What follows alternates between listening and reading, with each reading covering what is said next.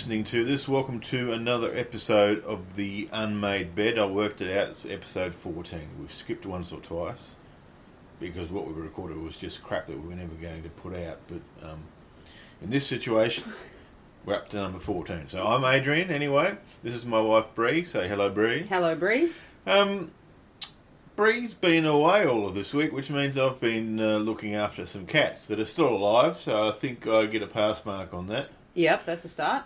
If you're watching the news on Thursday night, there was stories about a big storm they had at Melbourne Airport, which ended up with water literally gushing through light fixtures and that kind of thing. It was they had 40 millimetres of rain in 20 minutes, apparently, and while all that was going on, Bree was in a plane circling above it all. Yeah. Did you get any sort of lightning or thunder or jazz like that up there? No, because obviously the pilot had stopped before they got to that point, because pilots have advance notice of the weather. Weather radars too. All that I knew was that I realised that we were doing a few circles, and I'm like, oh, okay, what's this? Are we, is it just air traffic control or something, and we've sort of not ready to land? And then finally the pilot came on and said, unfortunately there's a storm over Melbourne and we're in a bit of a holding pattern. And that's, maybe, hopefully it'll clear in 15 or 20 minutes.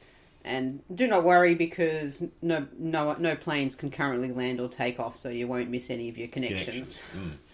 What you guys were doing while you were circling, for aviation geeks out there, they'll tell you, it's called racetrack orbits, because when you look at them, if I was to show you a picture of what you were doing, they look exactly like racetracks. Yeah. Because they do it in exactly the same place. Yes, and the chick who was sitting in the next sort of the next section of rows over from me at this point tried to get up to go to the toilet, which of course was locked because we had the fastened seatbelt signs on. Yeah, bad idea, bitch. So, and as once the plane landed, she was dancing around rather a lot, trying to get the hell off the plane. Never good. So, yes. Now, the reason Bree was on a plane was because she spent most of this week for her job up in the Queensland, I think they're a city, of Proserpine. Yes. Yes. Well, the hotel was at Airlie Beach. Oh, okay. Which is quite near Proserpine. Yep. The prawn farm is near Proserpine at Gregory River. Proserpine, obviously not a place you visited before. No, I've not really been any further north in Queensland than the Sunshine Coast. Yeah, all right. So, any first impressions? Anything lasting impression-wise on Proserpine? Oh, look. So, I arrived in the dark and went straight to the factory the next morning. So I hadn't really seen anything. Haven't really seen a lot, but I did make a point on the second day to at least go and have a little walk around the area where there was quite a nice boardwalk kind of along, because the hotel is kind of just in Airlie Beach, or just the outskirts of Airlie Beach, and there's a bit of a coastline there, and directly opposite there's a nice boardwalk that goes along a section of the coastline. So I walked along there just to see that, have had a look at the ocean at least. So that was nice, and it actually struck me that it's the exact kind of boardwalk that they're trying to build in Hobart on Battery Point, because it's right along the coastline, and there's units to the side that have a view over the coast, and it made me think, well, how lovely that would be if they actually built it, and the rich fuckers who are against it would just allow it to happen. But that's so that's it kind of had half an hour of light by the time I got home that night to go and walk along the boardwalk. And the second night I was able to leave a little bit earlier, and I went for a slight drive. I just sort of thought, you know what, I'll just keep following the road until I find a lookout so that I could kind of see the ocean from somewhere. I ended up in a place called Chute Harbour. Ah, yes, because this is all part of the Whit Sundays. Because it's part of the Whit Sundays. Shute Harbour has a population of about 20 people, but they've built like a little marine sort of centre there. Yeah, because Hamilton Island is directly out to sea, so they do shuttles and that kind of thing. So Shute Harbour, I mean, it was nice-ish, but it was not kind of what I was looking for in terms of a lookout to see the Great Barrier Reef. So I was running out of daylight at that point too, so I turned around and went back. So the thing I learned this week with cats is cats don't care what time it is. If they're hungry, they'll tell you they're hungry. And I say that because, of course, at the moment here in Tassie with daylight saving, it's becoming light at about 4:30, 5 o'clock. And so cats wake up with that light and they feel, I would like to have my breakfast now. Yeah. So this one here, Chrissy, who's currently laying on a dressing gown, she will do two things. She'll reach out and she'll just sort of lightly tap you with one of her paws, and she'll also attempt to kiss you on the face. She just gets right up in there and it's like tap, tap, tap, yo, you up? Yeah. Yeah. Well, I wasn't, but thanks for asking. Exactly. Bree's much better at ignoring their pleas, or they sort of don't try it on as much with her, but with me it was like, okay, we're going to get this sucker up now. So yeah, 5:30 breakfast, and then second breakfast was at 6:30. So we got a bit of a pattern going by the end of the week, didn't we? Yep. Yeah. Doesn't care. Now, if you recall last week, you gave me homework. I did. It was homework on the Australian frog songs. That was at number 3 on the charts in Australia. That's right. Last week. So, and you asked whether the album was actually frog songs. And yes, the album is actually frog songs, featuring songs of 58 frogs from across Australia, including more than 40 classified as endangered or extinct. They didn't go out and record all of them, over the last year, because some of the recordings go back to the 1970s. So it's a combination of stuff they already had archived, plus, if you like, citizen scientists sending in other frog calls. And yet, there was literally no songs or music or anything on this. It is an album of what it says, Australian frog songs. Yes. What I didn't know is that last year they also did the same thing with bird songs. So there was an album. The name of the group is Songs of Disappearance. That's if you like, the title of the collective that's releasing these albums. Yes. And so the album last year, which was of bird songs, was Australian bird songs, Songs of Disappearance. So same sort of thing, and it also made it into the ARIA Top 5 last year on debut. So, look, I mean, anything that raises awareness of endangered Australian species is, it's a bit of an odd way to try and raise awareness of it, but it's niche. I think it actually works. It gets people to talk about it, which is an important thing. And apparently also listen to it enough to get it onto the charts. So.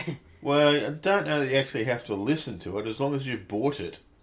Well, yeah, you can purchase it, but, I mean, most people don't purchase anything anymore. It's all streaming. So. Look, I can imagine it'd be nice and relaxing trying to get off to sleep with just, the odd rabbit. Yeah. Rabbit. I'm sure there's one or two noises in there which are more kind of thing. But, it's achieving something for the good of science, which means it's all okay by us. Well, the question might be, if there was birds and then there's frogs, what's happening next Christmas? You can't do snakes because nobody. Well, the whole thing would just be hissing. Really. Yes, and also nobody's going to get a microphone and stick it in the face of a tiger snake, are they? Well, maybe. No, not really. I suppose. I mean, you could do bird songs part 2. It's not like we don't have enough. Oh, yes, obviously birds. Plenty of birds. We've only really got as far as a native dog goes, we've only got dingoes. Yeah. So you're not really going to put together an album of dingo calls. I guess, lizards make a lot of noises that people aren't aware of. That's true. Geckos, but, there's been many a night where, particularly, I remember when we've been in Thailand, there's been some noises going on. I'm like, what's making that noise? And usually comes back, that's some sort of gecko or yes, because the lizard. The geckos tend to hang around inside in Thailand where they can, because it's obviously much cooler. Yes. Yes, It's their preferred environment. Yeah, so you could do lizards or... well, maybe you could just do reptiles Reptiles, yeah. in general. So maybe you could include a snake or two in there. You're not going to go and stick a microphone in front of a crocodile snout, though. I don't know that. Well, I think the whole point of crocodiles is they don't make any noise. That's true. So except when they're eating the fuck out of something. Well, that's not really a noise that they're making, and more of a crunching noise. More of a crunching noise, yeah. So,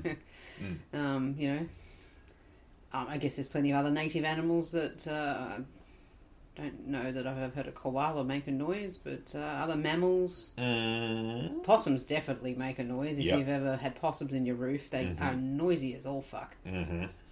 Mostly that's them fighting. Yes. But anything else on your mind this week that you need to get off your chest? No, I guess it's Christmas in 2 days. It is Christmas in 2 days. Yes. I almost said 2 gays there.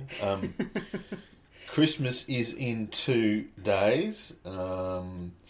Speaking of 2 gays, I bought a ticket this week to see Tim Gamble and Anthony Kalia in concert in Hobart. Oh, okay. When's that? It's not till October next year, but right. If you follow their Facebook or Instagram, they're a very interesting and entertaining couple. Yes. And I think they'll bring that to the stage as well. Oh, I can imagine. I mean, well, almost certainly, both of them being professionals. That's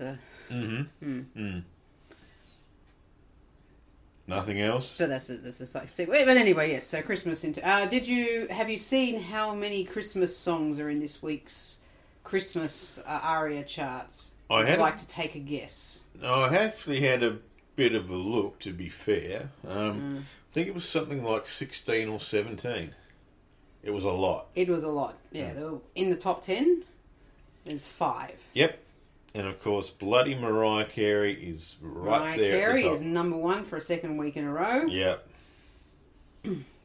And Last Christmas is the next. By a wham. The next best charting song, which it's always puzzled me because it is a Christmas song. I mean, Wham released it as a Christmas song, but it's not a Christmas carol by any stretch of the imagination. No. So it's always been interesting how popular it is as a Christmas song. Right. Yeah. Again, I was surprised that Do They Know It's Christmas wasn't anywhere in the top 50, but that seems to be the one that is a Christmas. Well, it's not a Christmassy carol song. It's no, again, it's a bit too serious. Very perhaps, serious subject matter. Last Christmas is at least a bit campy and fun. Oh, it's very campy. Very campy. That was Wham down to a T. Yeah, actually, I saw if you look up on YouTube, there was a group that was doing literal lyrical interpretations based on the music video, and the Last Christmas one is one of the most amusing ones. That I think there's one for Bonnie Tyler's Total Eclipse of the Heart. Yes, it's really, really good. They're very good. So, yes. Yes. So look, if you're out and about driving anywhere over the festive break, you probably should have already left by now, because God knows the traffic jam for Christmas Day in Sydney and Brisbane will start tomorrow, and then just sort of go on from there. Yes. So we have no such problems in Tassie, really. No. The only thing I'm thinking of is, maybe a couple of minutes extra on a trip. There's all the roadworks happening on the Midland Highway at the moment, though. Yes, and everybody will just speed through them because there'll be no actual workers on there Yeah. over the Christmas period, despite the fact that they leave the roadworks, which is, to be fair, they leave the reduced speed limit due to hazards that are created by the roadwork. I was told yesterday, though, that when they're not actually working, if there's no workers there, they're meant to take the speed limit from 60 up to 80. Yes, they shouldn't be going, yes. Yeah. But it seems that laziness kicks in, generally speaking, and they can't be fucked actually changing the signs. Yep. And then you wonder why road repairs in Tasmania are so half-assed. Well, yep. That's why. That's why. So do we have a retro chart going on here? Or well, you see, no, because as I explained last week, for a number of years, especially back in the 80s and 90s, the ARIA charts used to take a break over Christmas, which kind of tears that little bit in half. But what I thought we might be able to talk about, and I'm springing this on you absolutely instantaneously with no prior warning, was our favourite songs of all time. Oh, well, there we go, right. Do you have a sort of a list in your head that you could rattle off? You don't. I'll give you some time because I'll give you mine first. Yes. Okay. So, the top three, and depends on what day it is as to which I've got currently at number one. But my favourite song of all time is "Tusk" by Fleetwood Mac. Yes. I've never understood this. What? Why Tusk? Yes, I love Fleetwood Mac, but Tusk is... It's like as if you're at some sort of high school football game. Yeah, funny that, because when they're actually recording Tusk, that's who they got in to do all the drumming and the wind instruments, was the USC Trojan Marching Band. Yeah. Yeah. So, second favourite, Pet Shop Boys, always on my mind. Yep. I still consider that to be the best cover song of all time. And it was also the number one Christmas song in the UK in 1987. Okay. And the third song is by a British-German group called Fisher Z, and it's a song called The Perfect Day from 1988. Yeah.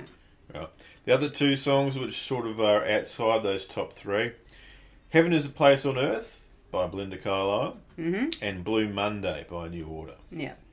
So that's my five. If we were going to do Desert Island Discs, they're the ones that I couldn't do without. All right. So you don't have to put them in a particular order, but your five songs. Well, see, mine are a little bit more obscure, generally speaking. Well, not obscure necessarily, but outside niche, the mainstream genre. Uh-huh. Or very, very, very pop. Like, if I'm going to listen to pop music, it's going to be hardcore. Yeah. Pop music. Yeah. Like sort of more gay disco kind of. Yes, very much, yes. Like, that's it. Pop music, then just go at it and make it as poppy as possible. So, let's see. So, probably if I had a top five, it's probably in no particular order. I would start with Iron Maiden. Ooh. The Rhyme of the Ancient Mariner. Yep. Which is a song that goes for approximately 14 minutes or thereabouts, based on the poem by Samuel Coleridge. Yes. One of the classic pieces of literature. So it's basically classic literature and classic heavy metal kind of combined that presents a nice song. Did you know that the lead singer of... I'm having COVID fog again. Iron Maiden. Did you know that the lead singer of Iron Maiden is a fully qualified passenger jet pilot? Yes. And he will pilot the Iron Maiden tour plane. Yep. He doesn't anymore apparently because he feels he has gotten a little bit. I think his eyesight is not what it used to be, and he's no longer comfortable. Flying a plane of that size. Very clever. From something I heard, I believe. But yes, no, he's very much into flying. So, There's Iron Maiden, and onto the obscure songs is a band called Nightwish. Right. Now, Nightwish is what you call symphonic metal or power metal. Well, power metal is the bass genre. Mm-hmm. So power metal basically is heavy metal that has keyboards in it. Right. And then symphonic metal is another step, kind of subgenre of that, which, as the name might imply, includes orchestral pieces and, generally speaking, a classical trained singer as well. So, in the most popular symphonic metal bands, that's usually a female soprano type singer. So whereabouts are they from? America? Nightwish is a Finnish Finland band. There you go. So, although their lead singer now, Floor Jansen, is Dutch. Right. But she's actually the third singer that they've had in their time. So yes, there's a song of theirs called Ghost Love Score, which is a very it's almost like a kind of mini opera kind of song. Goes for around 10 minutes. Yours is taking much longer to get through than mine. Well, I'm trying to explain because most people listening would go, I don't know who the fuck that is. Or Unmade, and most people would go, well, I've heard of them.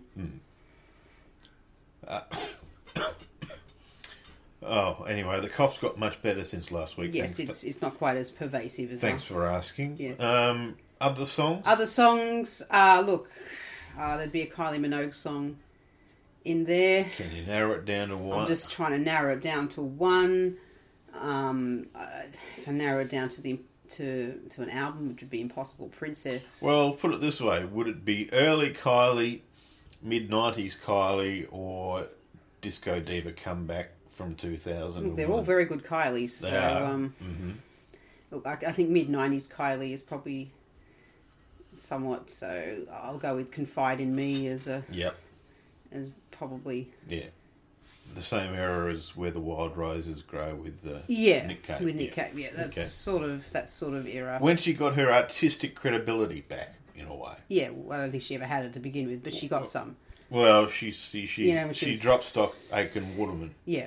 And started dating Michael Hutchins and became a bit more, people took her more seriously as a musician. Just by dating Michael Hutchins. Well, yeah, to be honest, that's... that's a pretty good way to get your cred. But, I mean, she was taking... Musically, she was going in a different direction. And, and then when she started on the sort of, I guess, the Kylie disco era, she was just... Realised she had a very large gay following and kind of just took that to its... nth degree. Yeah. Okay, so we've got Iron Maiden, Nightwish, Kylie Minogue. You don't have to have any others. You can give honourable mentions. Yeah. Look, the Tea Party is, of course, a favourite of mine. A Canadian band. Started in the late 90s. And is still going to this day, which is bluesy rock. Kind of thing, very, very good. I could not name a single song there that would be a favourite. That would be quite interchangeable. I think maybe late 90s they went to radio with a song called Heaven Coming Down. Yes, Heaven Coming Down was probably the biggest commercial success. It's got a very catchy guitar. Yeah, sort of. I can remember coming across that when I was in radio, and yeah. That was probably as close to crossing over to the mainstream as they got. Yeah, I mean, look, they did very well in Canada. They've charted in Canada, Australia was always their kind of second market. Yep. So, and Jeff Martin, the lead singer of the Tea Party, has lived in Australia for past 10, 15 years. At least he married an Australian and lives somewhere near Byron Bay in a sort of, artisty sort of retreat. Oh, yes. Kind of thing. Next door to the Hemsworths kind of thing. Yeah, he's not quite in that sort of league of wealth, coolness, but he's still he's got that cool vibe of that kind of slightly hippie but rock vibe going on. And that's 4. That's 4, and I am going to go with 5. Let's go with Celine Dion. Fair enough. Because when I say that I like, if I'm going to go for music, Celine is an exceptional singer. She's got this. I read about it last week. That's called like frozen statue syndrome or something, or some sort of condition that will gradually make her body literally stiffen. Yes. And be unable to move. So she's been, for the past few years, she's been having this issue where she's been having uncontrollable muscular spasms, which has prevented her from doing any concerts.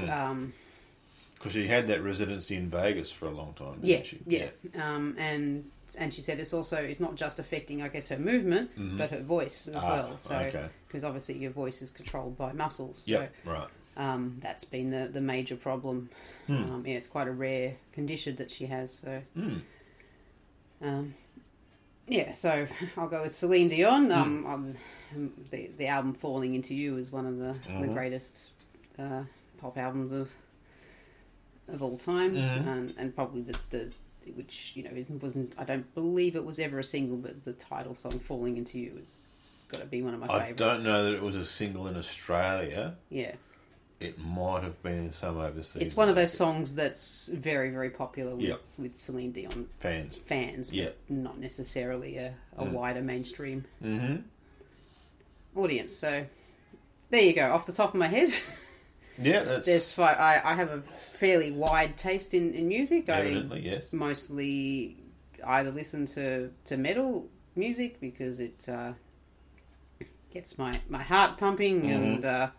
I just love the sound of a heavy guitar, but I also really enjoy female artists. And Patty Griffin. I've forgotten about Patty Griffin. All right. So I could probably but you could go. I have 2 main ones, which is metal, which is generally can be female singers, female classical singers, or just your regular kind of heavy metal dude. And for pop music, I like. Good female singers. All right. Well, on that notice, that probably just about wraps us up for this week. We will probably do another one next week. We might take a look back at the year that was 2022. Everyone else is going to be doing. Let's do some research for a change and put some notes together and instead of just this random free form sort of. Yes. But. Let's try some structure. Let's aim for the Joe Rogan experience. All right. You want the unmade bed to be made for once? Yes. Okay. Let's make the bed. Okay, we'll make the bed. Watch out for that one next week, folks, when we make the bed. But for now, it's goodbye from me. Say goodbye, Bree. Goodbye, Bree. That's all for this episode of the Unmade Bed.